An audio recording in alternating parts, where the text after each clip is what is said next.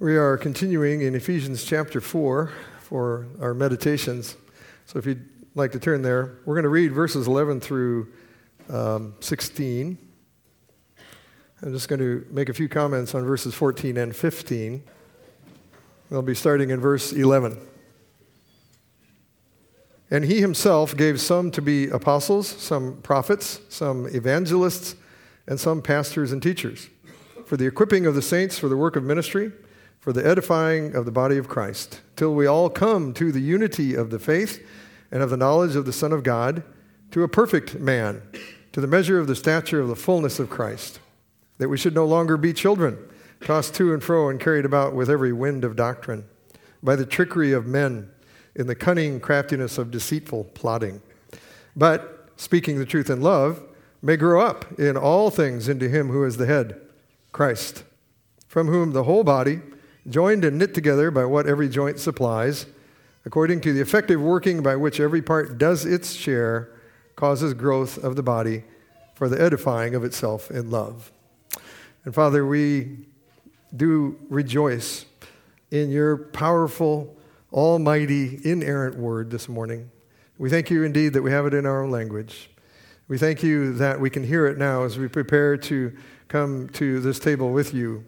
And so, again, we pray, as Gil prayed, that we'd have teachable hearts and that we'd hear your word and we'd rejoice in it and seek to apply it in the name of Jesus, our Savior. Amen.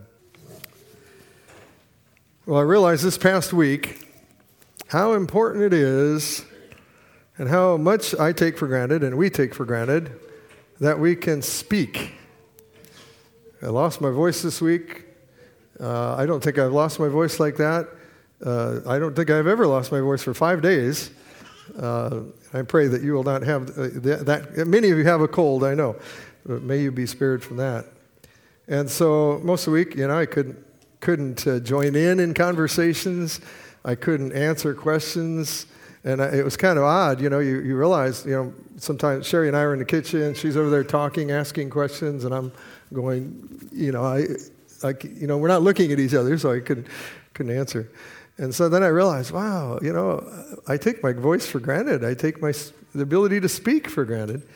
And, it's necessary. It's a necessary thing. And, of course, it's a blessing from the living God. And it's a necessary part of speaking with each other as members of the body of Christ is to speak the truth. We can all speak. And we're called to speak the truth. Verses 14 and 15 here say that rather than relying on creative or false doctrine or especially false teachers, that we will rather all be growing up into Christ. We'll be growing toward maturity in Christ together because we're speaking the truth with each other. We're called to do that. And we heard earlier in the reading of the law this morning before the time of confession that we should not, of course, speak falsehood with each other. Verse 25 in this passage says, "Let each one of you speak truth with his neighbor, for we are members of one another." We're called to speak truth. And a good way to speak the truth, I believe, is to share the word of God with each other, because it is the truth. Praise God. He has given us his truth to share with each other. And we are all responsible as Bereans to learn the word ourselves and to speak it in order to encourage each other in the word. Colossians 3:16 says, "Let the word of Christ dwell in you richly." And by that, I think it means in our mind, in every part of us. We should delight in it. It should be dwelling in us all the time. And then it says, after it says, "Let the word of Christ dwell in you richly," it says, "teaching and admonishing one another." And it says, with psalms, hymns, and spiritual songs, but in the word, using the word. We're meant to teach one another. We're meant to admonish one another. And praise God, we do that here. And we know we can and should do that here. Back in my Navigator days, many years ago, we were, the expectation in our culture, I guess you'd say back then, was to share. You had to be ready to share at all times from the Word of God. Whatever you were learning, you happened to be learning, or you had in your quiet time that morning, whatever you were memorizing, even a little part of it, a verse. So you just better be ready to share. And that was a good thing. Especially in my case, that was very helpful. Because I would have tended, and I did tend back then, to just let others share. Okay, I'm good with them sharing. That's okay. But gradually I realized I could do what I now see I am gifted and called to do to encourage others by sharing from the Word of God, what I was learning and what I was memorizing. It didn't have to be deep, really. It didn't have to be long either. And that's mostly the way it was early on. But now, and so praise God, we can do this in person if you have your voice working. But we also have email, sometimes much to my chagrin. We have that, and it is a blessing. And so you can send a brief email to someone. It's really easy. It takes a few seconds. You can send a few parts of a verse and greatly bless your brothers and sisters. You can text a verse the same way. I know some of you can really do that fast.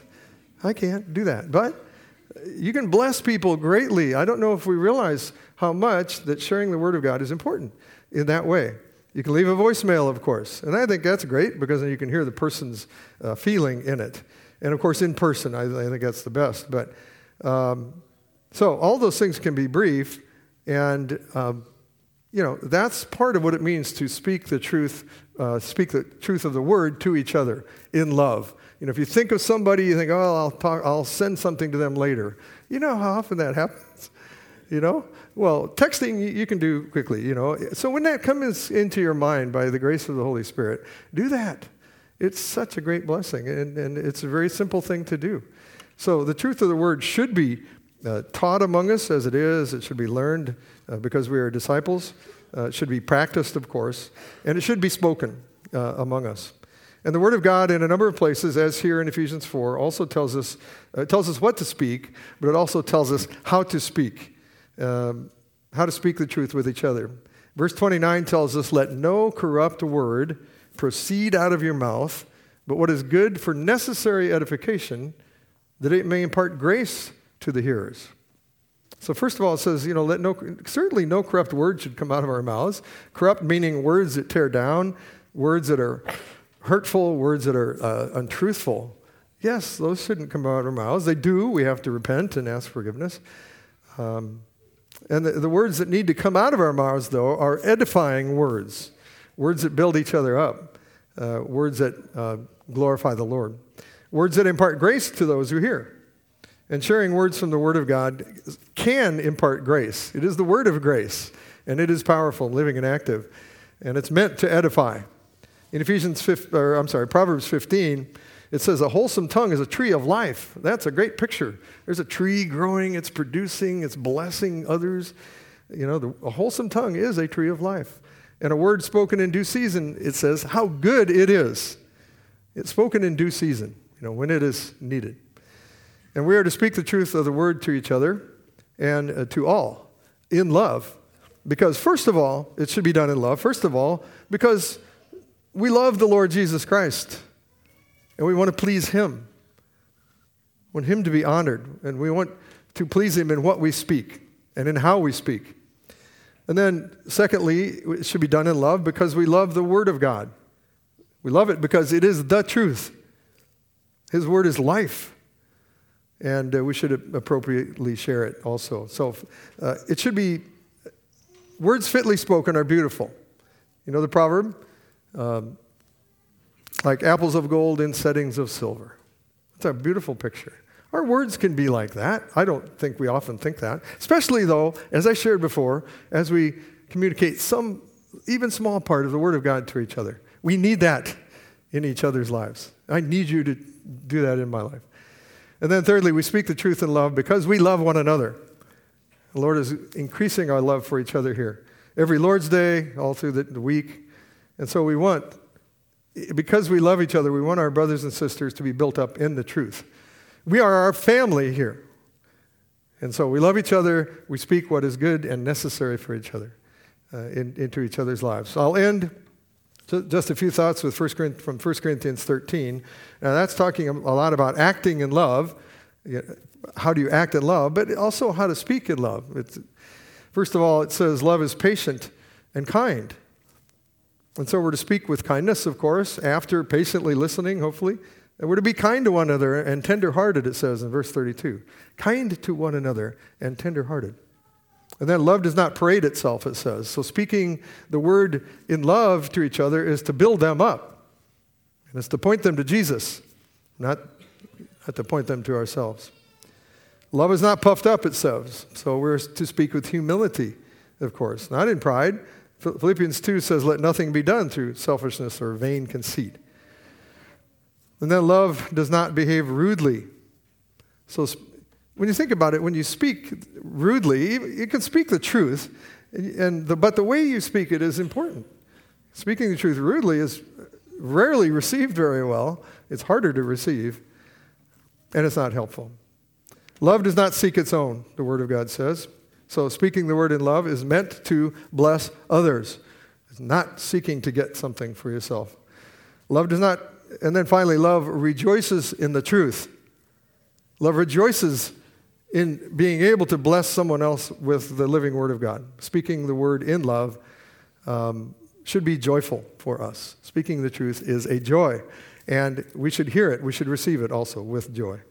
And so as a result of speaking the truth in love with each other, verse 15 continues here, we will grow up in all things into him who is the head, into Christ.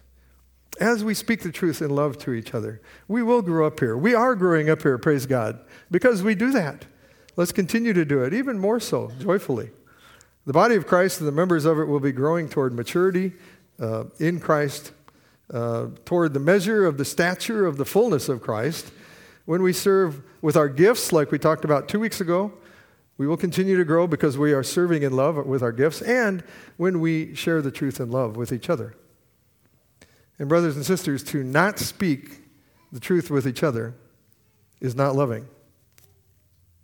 And to speak the truth in an unloving way to each other is not in accord with the Word of God, and it's not pleasing to Him. And so, this morning, because I do love you, I am speaking this part of the truth of the living Word of God to you, and I will now pray that we as a body will continue to grow in speaking the truth with each other, and that then we will grow up into Christ. Let's pray. Oh Lord God, we are so thankful for your living, almighty Word, for your revelation to us, for the truth, and that we can learn and share by the power of your Holy Spirit with each other. And we thank you for calling us into your family here, and for calling us to edify one another and to bless one another with our words, especially with your word. And Lord, we pray that we would speak the truth in love to please you, and that we would continue to grow in love for one another, and that your family here would be built up, that your name would be glorified and exalted, and that we would all grow up in every way into you. And we ask this and continue to commune now with you at your table in the name of Jesus Christ, our Lord and Savior. Amen.